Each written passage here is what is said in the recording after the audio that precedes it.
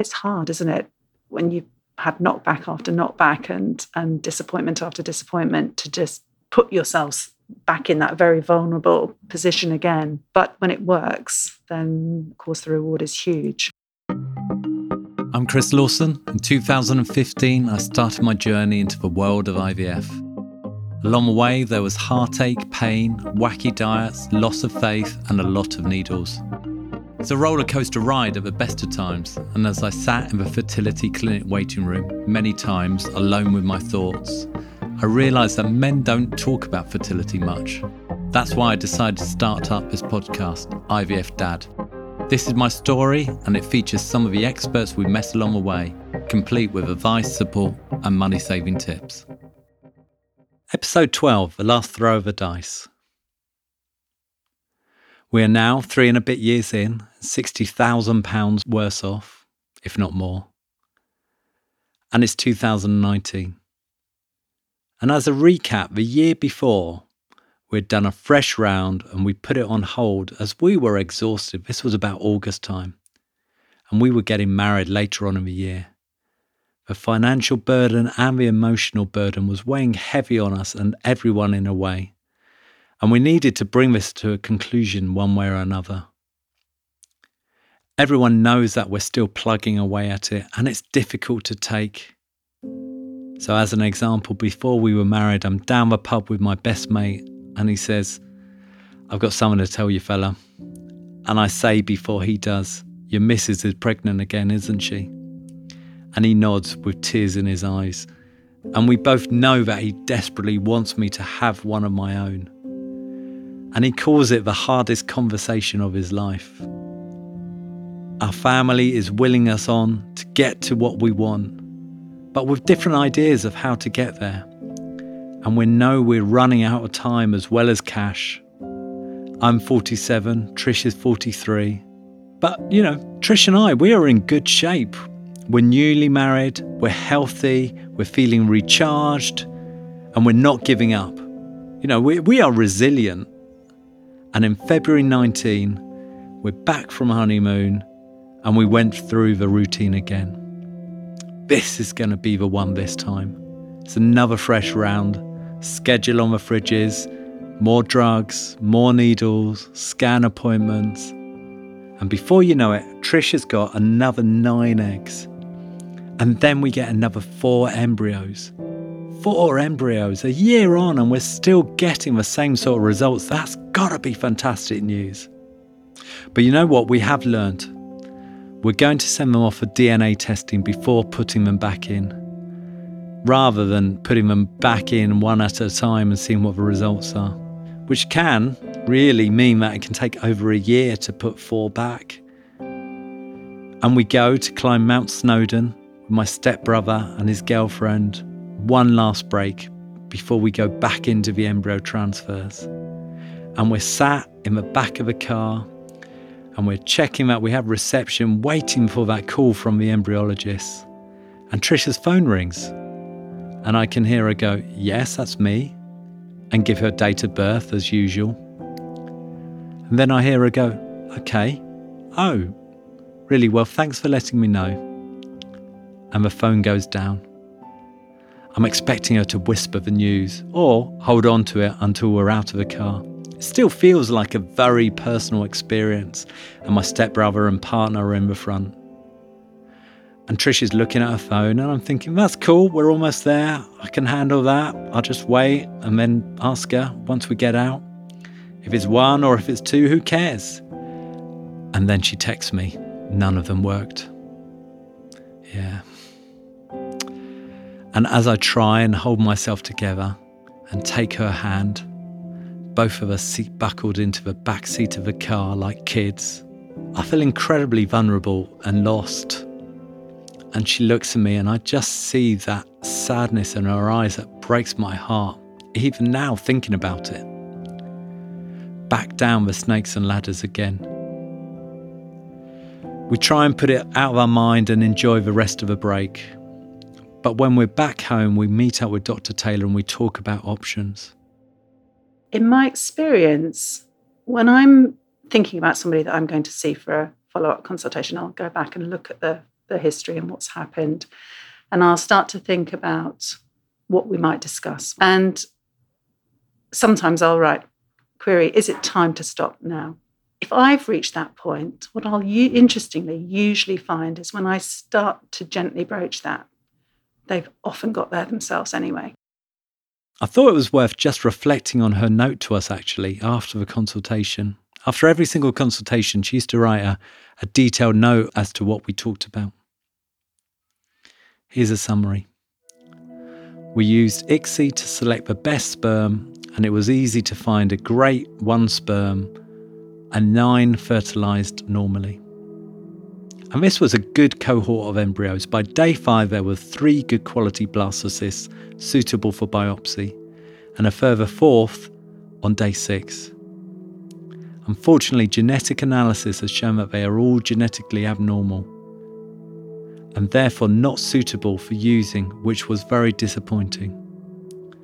They still have 1 genetically normal embryo frozen from a previous stimulation cycle. The letter then goes on to discuss how we proceed.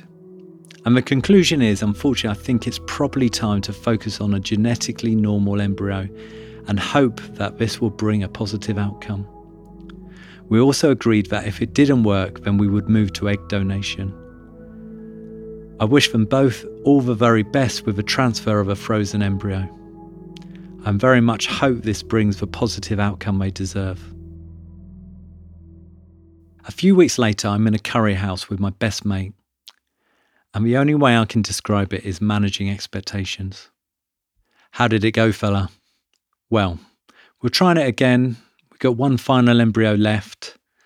It's a frozen one, so you never know, and if it doesn't work, then we will move on to donation. What do you think about that? It's an impossible question for him to answer, and he really only gives the only answer there is. Mate, they will be yours. Whatever happens, you will be bringing them up and you will be amazing parents. We knew we had 1 more throw of the dice, and then we were going to have to make some tough decisions, walk away from one table and join another. And we were still on the waiting list for the egg donor. And we got our heads around it now. And then we're in. It's the 2nd of May 2019, and Alison has changed her schedule so that she can be the one that does the embryo transfer. They defrosted the embryo that had been in the freezer from before our wedding, and we're in the waiting room again. That waiting room where you wait for bloods, wait for scans, wait for news, wait for something to happen.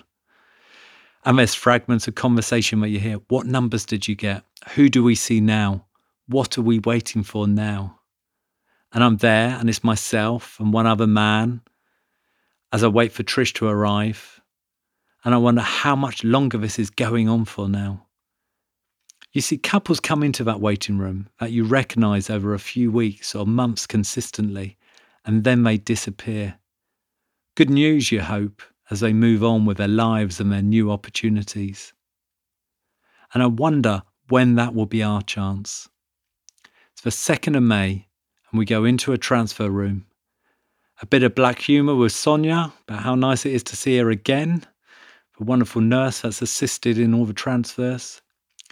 Trish knows what to do now. She's even worn some appropriate clothing for easy access for once. We're old pros. Now Emma, the embryologist, pops her head through the hatch, cheerful as ever. And when they show you the embryo on the screen, it's as amazing as the first one. We created that.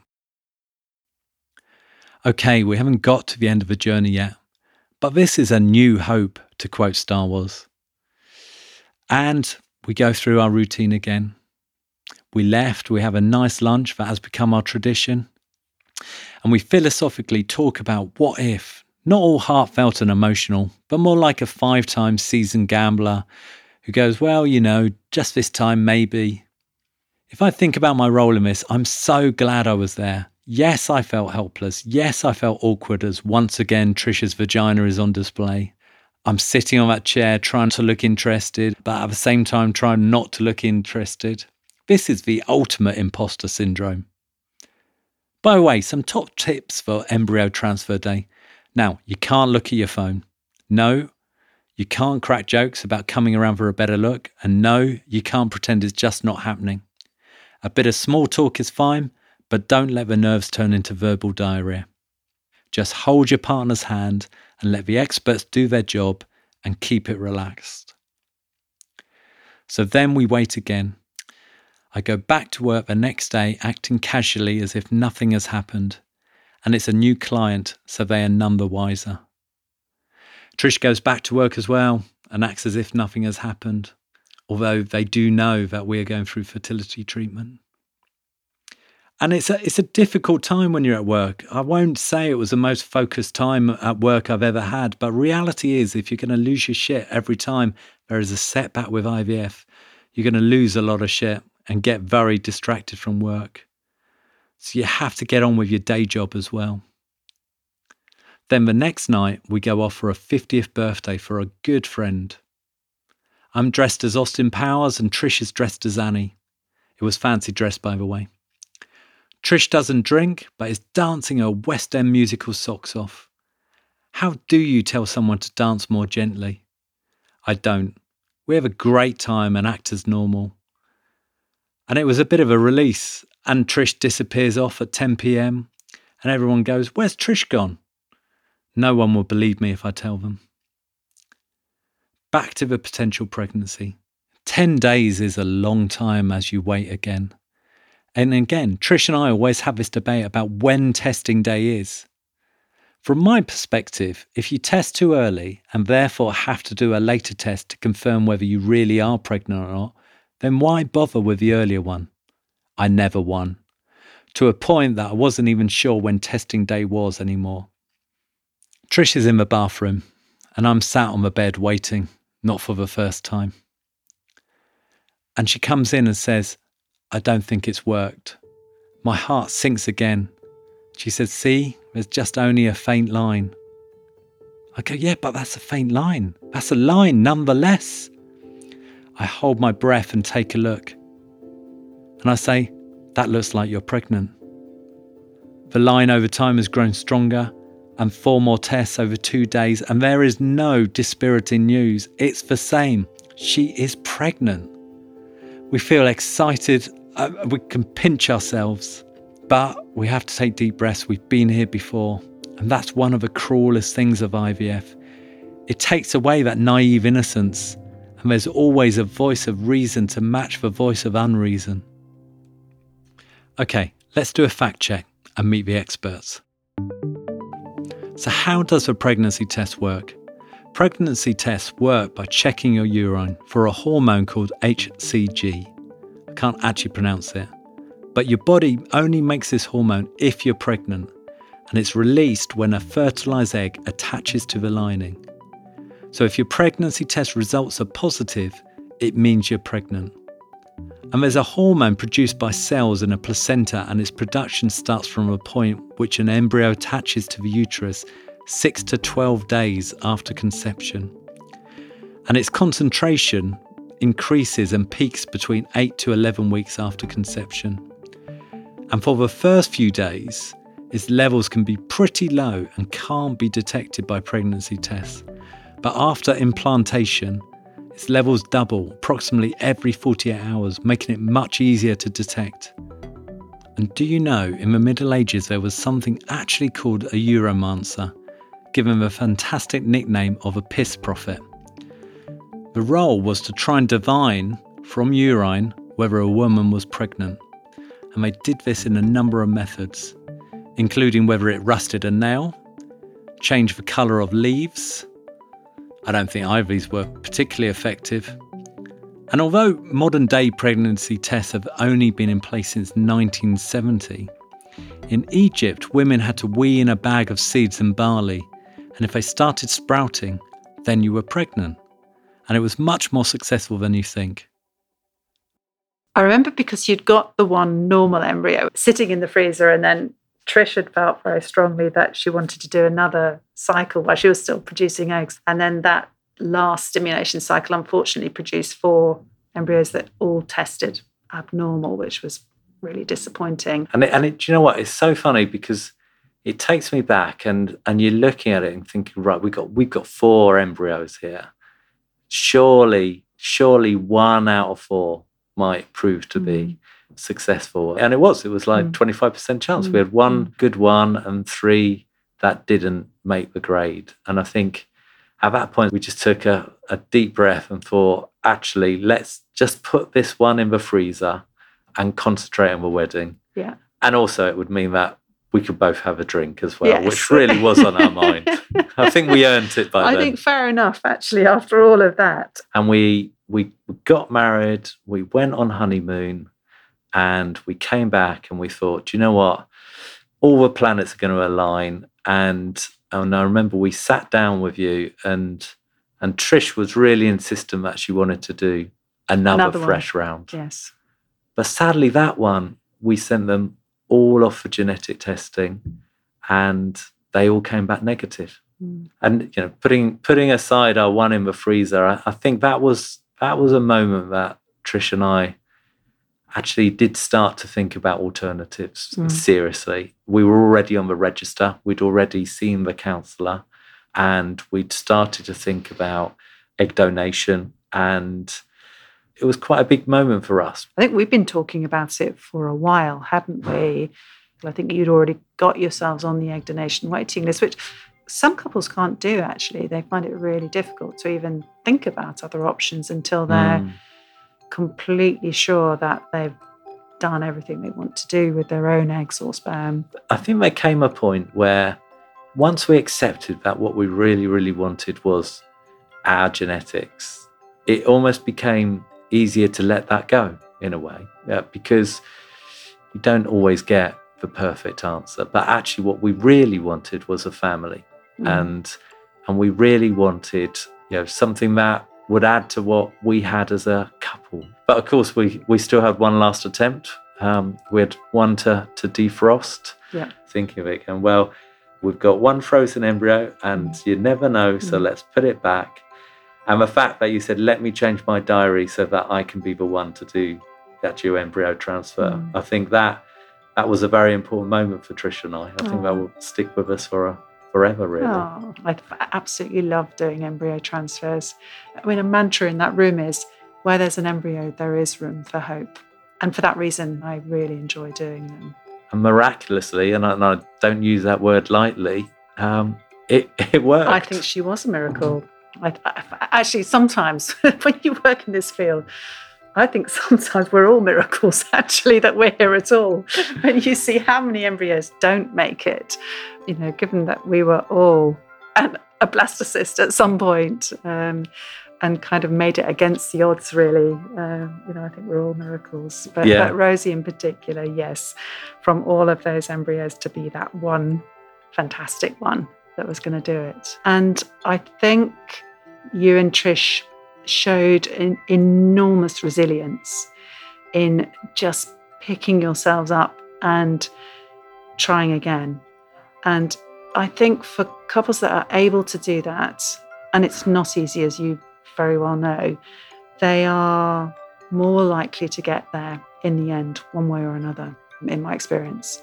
And it's hard, isn't it, when you've had knockback after knockback and disappointment after disappointment, to just put yourselves back in that very vulnerable position again. But when it works, then of course the reward is huge. Exactly. Makes it all worthwhile. But anyway, back to reality. Trish is pregnant, and the next day she is still pregnant.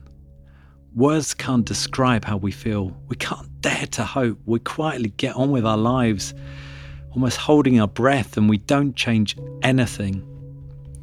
We look at our calendar, and we're due to fly over to see Trish's dad in Ireland. And we haven't seen him in over a year, so we don't change anything. We think, no, we must carry on with our lives, and what will be, will be. And we're in that plane ready to take off to Ireland, and I'm holding Trish's hand tightly. And all the turmoil, all the cost, all the crushed dreams, maybe it will all be worth it. And it's just going to work this time. Trish is pregnant, and it's such a wonderful feeling.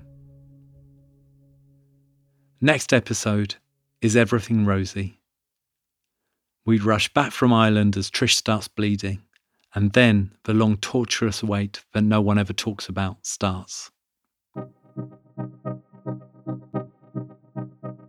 Thank you for listening. This has been IVF Dad. I started this podcast to provide support during the lonely fertility journey and ensure others didn't suffer in silence. So please do share it with anyone it can help. Log on to ivfdad.com. I would love to hear from you and hear your stories. For future episodes, subscribe to this podcast on iTunes, Spotify, Google, etc. Follow us on Insta and Twitter at IVF Dad Podcast. And on the website, check out the email and the show notes. There's some great links, advice and money-saving tips. Stay healthy, stay positive, and remember, it only takes one.